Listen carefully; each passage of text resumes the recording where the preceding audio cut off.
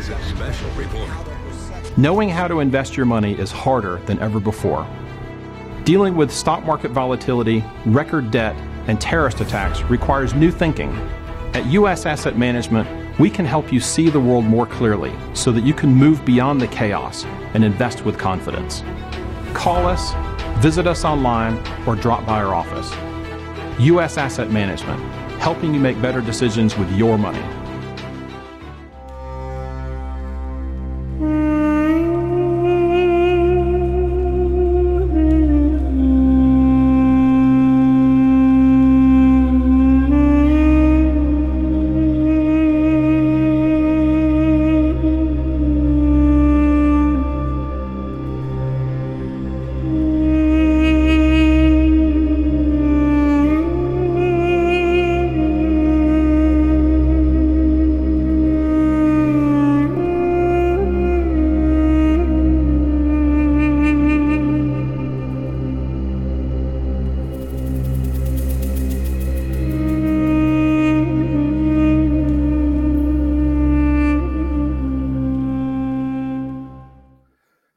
Welcome back to War Stories. We are honored to have with us General Joe Arbuckle, who was trained as a combat engineer after enlisting in the Army and becoming an officer, but then was an advisor in Vietnam and ended up commanding a lot of different parts of the Army. Welcome to the show, sir. Thank you.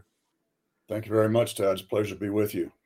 So why don't you give us a quick overview of your career so people know who you are, who already don't know who you are? Well, okay. I'm mostly from Colorado, and I went to college here on the Western Slope, graduating in '68.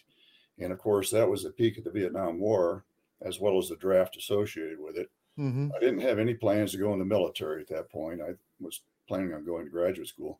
However, I found out from my draft board that my number was going to come up, so I shopped around and found out that the Army offered me the best deal. And so I enlisted and came in the Army as a private. As you said, I went through basic infantry training at Fort Ord and then combat engineer training. Decided to go to OCS and went to an engineer OCS, got commissioned in '70. And I was in, most of the time I was in the Army in the missile field. However, I did deploy to Vietnam as an infantry first lieutenant. And we'll talk about that, I'm sure, in a moment. Stayed in the Army, decided to stay in the Army because I found it was suited to me, Todd. I like the challenges. Above all, I like being with soldiers. I like the variety of duties and so forth. And in the end, I was an Army strategist at the top level. In addition to my commands, I was very fortunate to command at every rank I held, from lieutenant to 2-star. Wow. And, and I decided after I finished my 2-star command, talking to my wife, that way things were going, even back then with political correctness in the Army under the Clinton administration, that I didn't want to go back to Washington, D.C., which was in the cards. And so we got out and came here to Colorado. So that's it in a nutshell, basically. I was just in D.C. for the CPAC conference, and it's a swamp. You can smell it. I mean, it's just not just an odor or a something you feel while you're there that's just not good. I'd like that for that to change going forward. Before we get started with Vietnam, tell me a young officer who maybe is going through infantry training or one of the other MOS fields or whatever, or branches. What would you tell them at this point? Well, they're already in the military, and what I would tell them is pay close attention to their instructors, because the information they're going to be receiving is going to be invaluable if they ever get in a combat situation, which they will if they stay in long enough. I would also tell them to forget about all this DEI crap that's going on and just pay attention to war fighting. That's the reason that we have a military. That's the reason the military exists. And all this social engineering that's going on, that's so disruptive in our military right now, is secondary to that. In fact, it interferes with it. So basically, I tell people that I meet, those notes, cautions, and warnings in the aircraft manual are there for a reason. Somebody figured something out that was bad and knew about it before you did. So let's go to Vietnam. Tell us that you were an advisor on one of the big offensives from the North Vietnamese Army. Can you give us that story? Sure, I'll do that. Before I do that, though, let me make a couple points. One is reference your aircraft notes and check sheets and all that. Yeah. It's funny when I was going through my training, the DIs would always say, "Listen here, you dummies, you better pay attention because if you don't, you'll liable to get yourself killed in a few months." Mm-hmm. And that drove the point home. We paid Yeah, attention. yeah. That's in the movie. Lieutenant Dan. Anyway, Yeah. about Vietnam. Yeah. Right. Let me make an overarching comment, if I may, which resonates with me, and I know it will with you and people that listen to this about Vietnam and how it is basically shown today in a different form. In Vietnam, we lost over 58,000 brave and loyal Americans killed by the communist North Vietnamese and the communist VC. And the thing that I can't accept, and a lot of people can't accept either, and they shouldn't, is that exact same ideology of communism, now reflected as Marxism, is basically controlling our government here in the United States. Completely agree. Yes.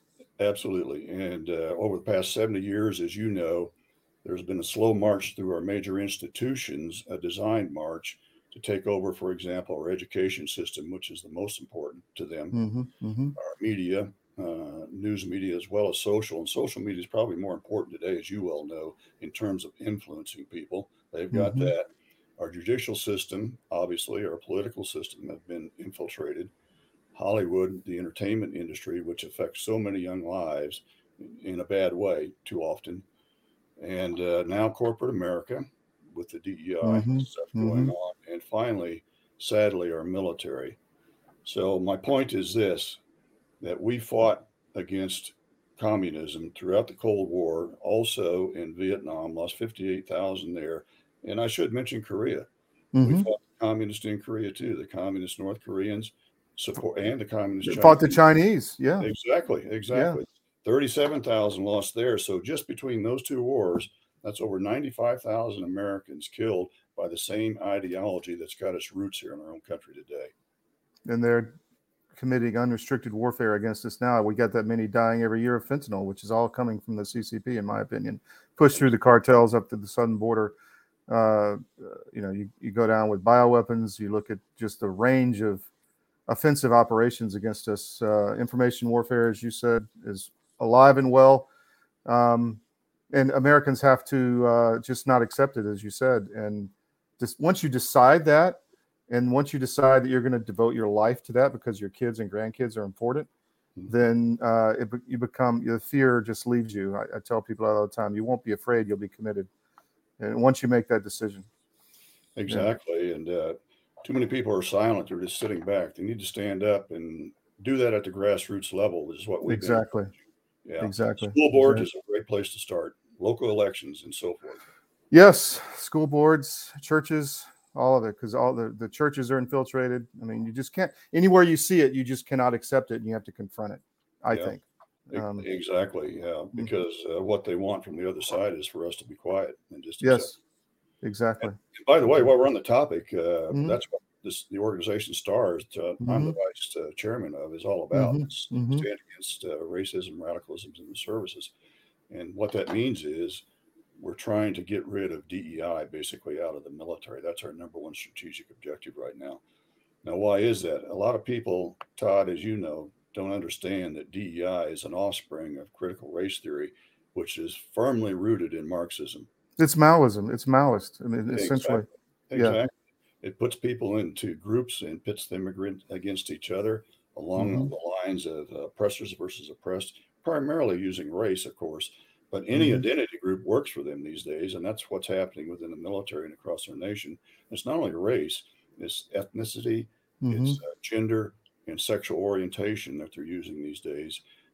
Again, it's all about fragmenting us into groups instead of unifying us. And of course, the military is all about teamwork and unification. Yeah. And so that's why this DEI, in a nutshell, is so disastrous to the military, because it makes us color conscious and think about race instead of the opposite, and being colorblind, which is the way it was when I was in the military. We didn't care about person's color, of course, or whatever else. No, all you cared about at that point, we were colorblind, as you said. You just cared if you had your back. Exactly. That's all you worried about. Yeah. Exactly. And now General Brown, the chairman of the Joint Chiefs of Staff, is saying we need to be color conscious. Yeah. Well, I while we're on that subject, I was involved early with General Bishop in the formation of STARS a long time ago, and I have been vocal calling out a lot of these senior military officials who call themselves patriots. I frankly think they were groomed to do exactly what they're doing over the last couple decades, and knew this was coming, and enabled it and forced it along. And I hope to see some accountability at some point, not just for the vaccine and other issues, but for what they're doing to the military itself in a military court, in my opinion. So. Well, the sad thing is our military has been under the forces of political correctness for decades. Mm-hmm. It actually started with Clinton, and Mm-hmm. that's when I retired, was at the end of 2000, at the end of his tour. And then, of course, under Obama, the political correctness was accelerated rapidly, and now under Biden, it's on steroids. And so that the senior officers who have grown up under this environment of political correctness are accustomed to it. Mm-hmm. And basically, it's if anybody stands up against it, in my opinion, they're not going to be at the senior ranks. That's just sure. The way it is. Sure. Yeah. Anyway, getting back to Vietnam, we come back to this pleasant topic if you want later on. Yeah, I deployed to Vietnam in early January of 1972, as we said, as a infantry lieutenant, fully expected to be an infantry platoon leader in some kind of a unit. But when I got there, I quickly learned that all of the U.S. combat forces at that point had pretty much been pulled out of the field and either had been redeployed to the United States or in the process. The only people left fighting out there actually at that time were advisors. And so I was made an advisor and put on an airplane out of Long Binh and flown up to Pleiku into 2 Corps, which is where I resided for my tour, and eventually to Advisory Team 22. I had 3 different jobs during the course of the war, and the reason was the big invasion that you mentioned earlier on. Initially, I was detachment commander of the advisory team, which is like a headquarters company, basically, responsible for security and that sort of thing. But something happened on 30 March of 1972 called the Spring or Easter Offensive, 2 names. It was the largest enemy offensive of the entire 10-year war. A lot of people think it was Tet 68. In fact, 90% would probably say it was the largest, but it's not true. Tet was big, no doubt about it. But during the Easter Offensive, the North Vietnamese had been planning for years to come across and basically take South Vietnam once the U.S. combat forces had been pulled out. And that's what happened at that point. They came across the border on 3 axes of advance, 120,000 regular North Vietnamese troops with tanks, heavy artillery, anti-aircraft guns, and all the rest that goes with that. The first axis was up north. The second was down in the Central Highlands where I was at, and the third was down in Saigon. And the idea was to split the country, overwhelm the South Vietnamese army, split the country, and take it over. And so at that point, I was sent out to the field and spent a lot of my time with 1 or 2 other Americans as advisors attached to South Vietnamese units. And I was naive to think we were going to give them some combat advice. My name was advisor, right? So I was going to advise. Well, quickly learned that they listened politely to what we had to say, but they've been fighting that war for a long time. Yeah, of course. We got there, and they're going to be there after we leave. And what they really wanted from us was air power, air support. So basically, my role was a glorified forward observer putting in U.S. airstrikes. And I put in 100 to 200 of those for sure, easy. Wow. One story that I want to relay to you that Bill Scott mentioned is that a lieutenant colonel and I were on this one particular team. We got the call to go into a fight where our South Vietnamese army was engaged late in the day. We jumped on a helicopter piloted by South Vietnamese, which was quite an experience as a helicopter pilot. I'm sure. I can tell you more about that. I'm sure. Anyway, we flew up to this basically a mountain, a high rocky ridge, and it was so steep the pilot only could put 1 skid down on a rock pile. We jumped out and got oriented up there and spent the night after eating some rice under ponchos. The next morning at daylight, I had facts above us. Their call sign was TUM. These guys were with me pretty much the whole time out there, TUM facts. And the Were fight they was OV10s or OV1s or what? Do you remember? Obi-Wan's push pull. Uh-huh. Yeah. Push, Mhm. yeah. Mhm. Great aircraft for that particular mission. So the South Vietnamese that we're supporting are below us, engaged in a fight. And it's a valley on two sides. There's mountains. The enemy was in tree lines along a stream. There was a large structure there, and they wanted airstrikes on that area to knock out the enemy that was hidden in the positions. And so had a couple Phantoms come in, dropped their ordnance. They went Winchester. And so I asked the fact, these guys have any cannons on board? I'd like to use those. Mm-hmm. So, no, the Phantoms don't have cannons. Yeah, took them off. Yeah. So the next sorties that came in was an A7, elephant carrier. And as he was putting the sorties in, I started hearing this anti-aircraft fire, 51 caliber, shooting at the planes as they were coming in. It's distinctive, duck, duck, duck, duck, heavy. Yeah. So I'm looking all over the place trying to locate this guy. And I looked and looked and looked as the bombs are being dropped. The aircraft would come in, he'd pickle and start to pull up, and then the firing would begin. And this went on until he had expended all his bombs. And I asked him to hang around because right during that last run, I saw a muzzle flash. I located this guy. And see, I've been looking all around in the tree line, which is the obvious place where that gun emplacement would be hidden. But I'll be darned if he wasn't right out in the middle of a rice paddy, a dry paddy. Really? And he had a trap door. Trap door where he was hidden. He couldn't be seen. And as soon as he was ready, he would be watching the aircraft. They'd take the trap door back, pop up and shoot, and then put it back down. Wow. So that's why he'd survived that long. And so I had the A7. I talked to the FAC, of course. I'm saying, look at this building, look at this tree line. See that rice paddy right there? He's right in the middle of it. And that's how we had to do business. Mm-hmm. And so the A7 came around, did a gun run, and I could see the cannon just churning up the ground right next to that position, but he missed it. Mm-hmm. Had him come around the second time, and that time he went right over the top of it. That stopped the firing, obviously. Long story short, the South Vietnamese went into that area after it quieted down, and lo and behold, found out after the fact that the airstrike had wiped out a North Vietnamese battalion headquarters along with that anti-aircraft gun.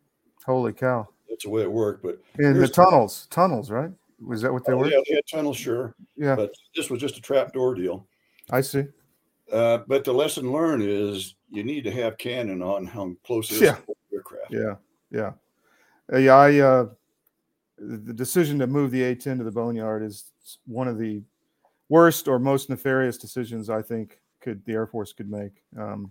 Anyway, it's a whole nother show we could do. Exactly. There were a lot of interesting experiences as an advisor. We're basically out there on our own. We had four things, Todd, that were really important to survival. One was our radio, backpack radio, PRC 25, Brick 25, it's called. Mm-hmm. Yeah. Weighed about 25 pounds on a metal frame. The next was a map, then a compass, and then our weapons in that order of priority, because the radio was our lifeline. Without it, we were done. And we lived a lot off the land in that particular time frame.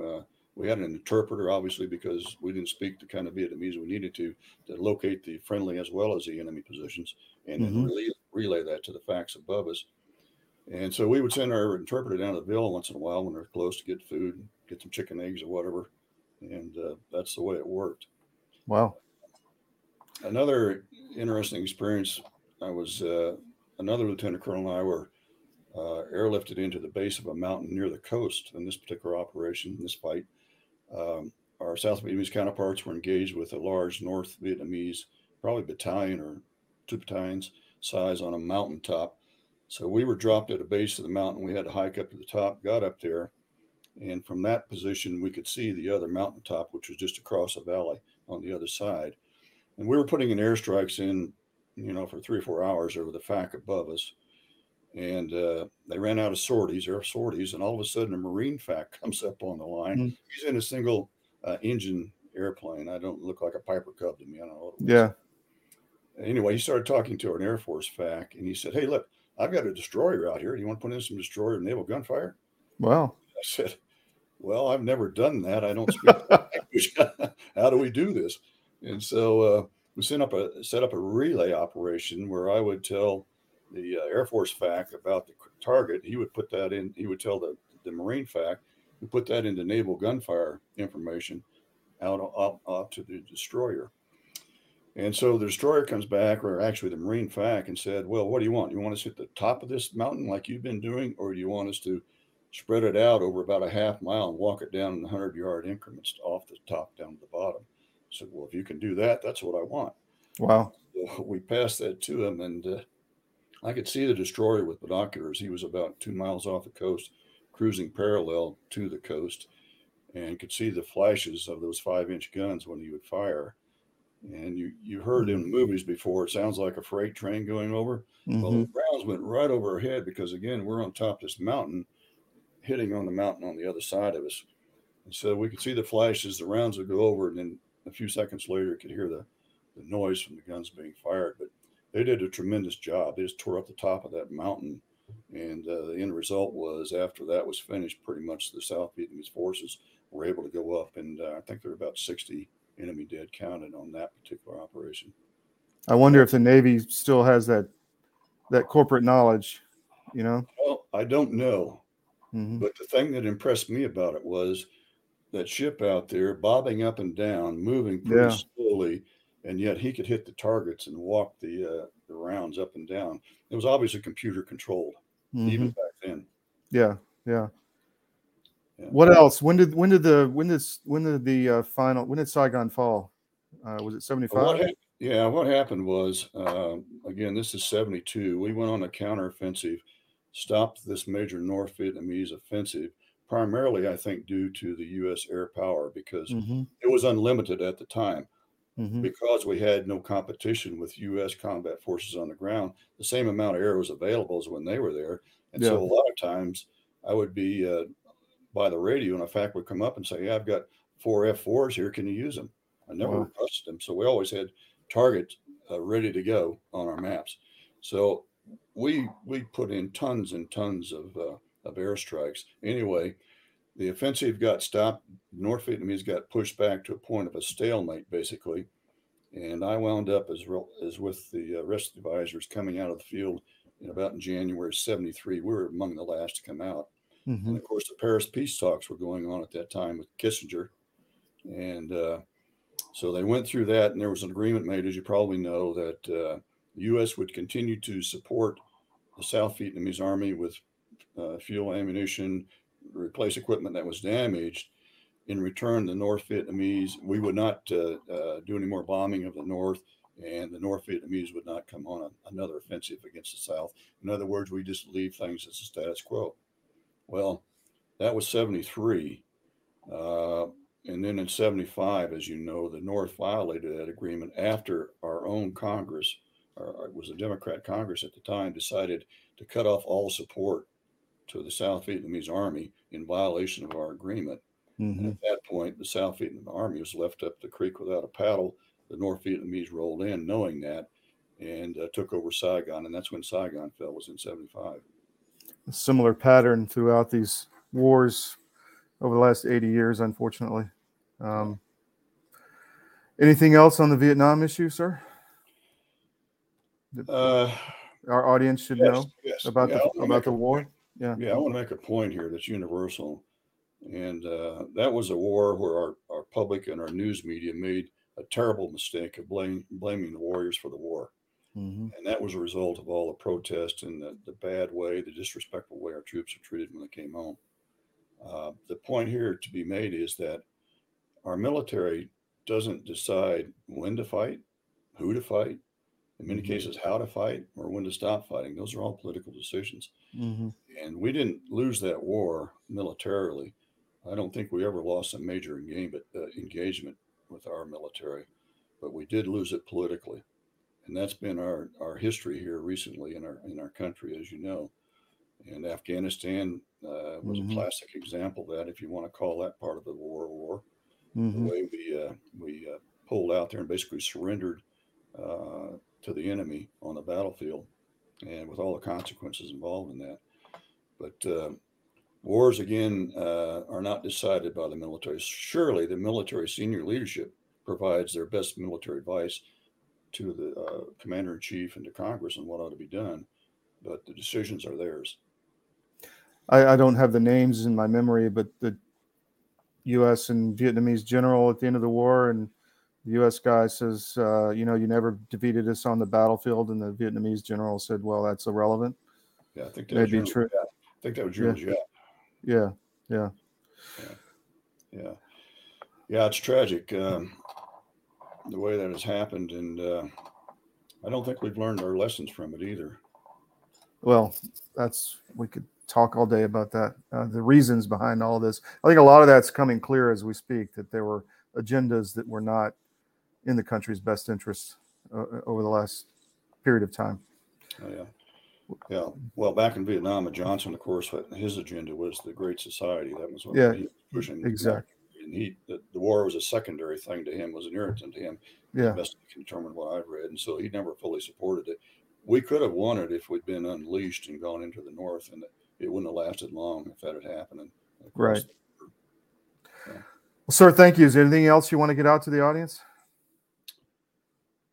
Well, I've touched on it already. I think I'll conclude with it, Todd, and that is, we're about to lose our constitutional republic to the forces of socialism and Marxism. And if people don't get engaged and start pushing back, as you said earlier, that's going to happen. And this election we have coming up is probably it will be the most important, I think, in our history since our founding. It's existential. Yes. Yes, absolutely. All the policies that are in place right now that are bringing our country down are political policies. And so the solution is political. Those policies have to be reversed. And that means, again, voting and getting the right people in. Yes. People can't be lazy, can't say I'm not going to vote because I might not, might not be a free and fair election. Well, you don't have that opportunity at this point. You have to vote. You got to get everybody to vote. We need 100% participation to overwhelm whatever fraud is out there, or at least try to. Absolutely. Yeah, freedom has to be fought for every day. As the old saying goes, it's not free. There's a cost. And we've been warned by a lot of people about complacency and what happens to freedom when our citizens are complacent. And that's exactly where we're at. And a big part of it, again, is the media. And the information that's put out. We're trying to change that. I know you are. That's great. Thank you, sir. We'll talk down the road, maybe. Yes, maybe sir. See you with the STARS event. Take care. Thank you. It's going to be a good day.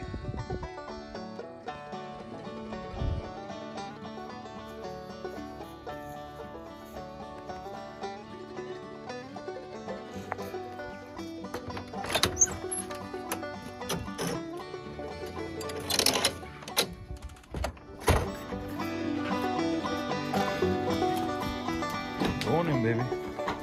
Shipping beef this Monday. We do have a little bit left available here. Check us out, familyfarmbeefbox.com. Thanks. Have a good day.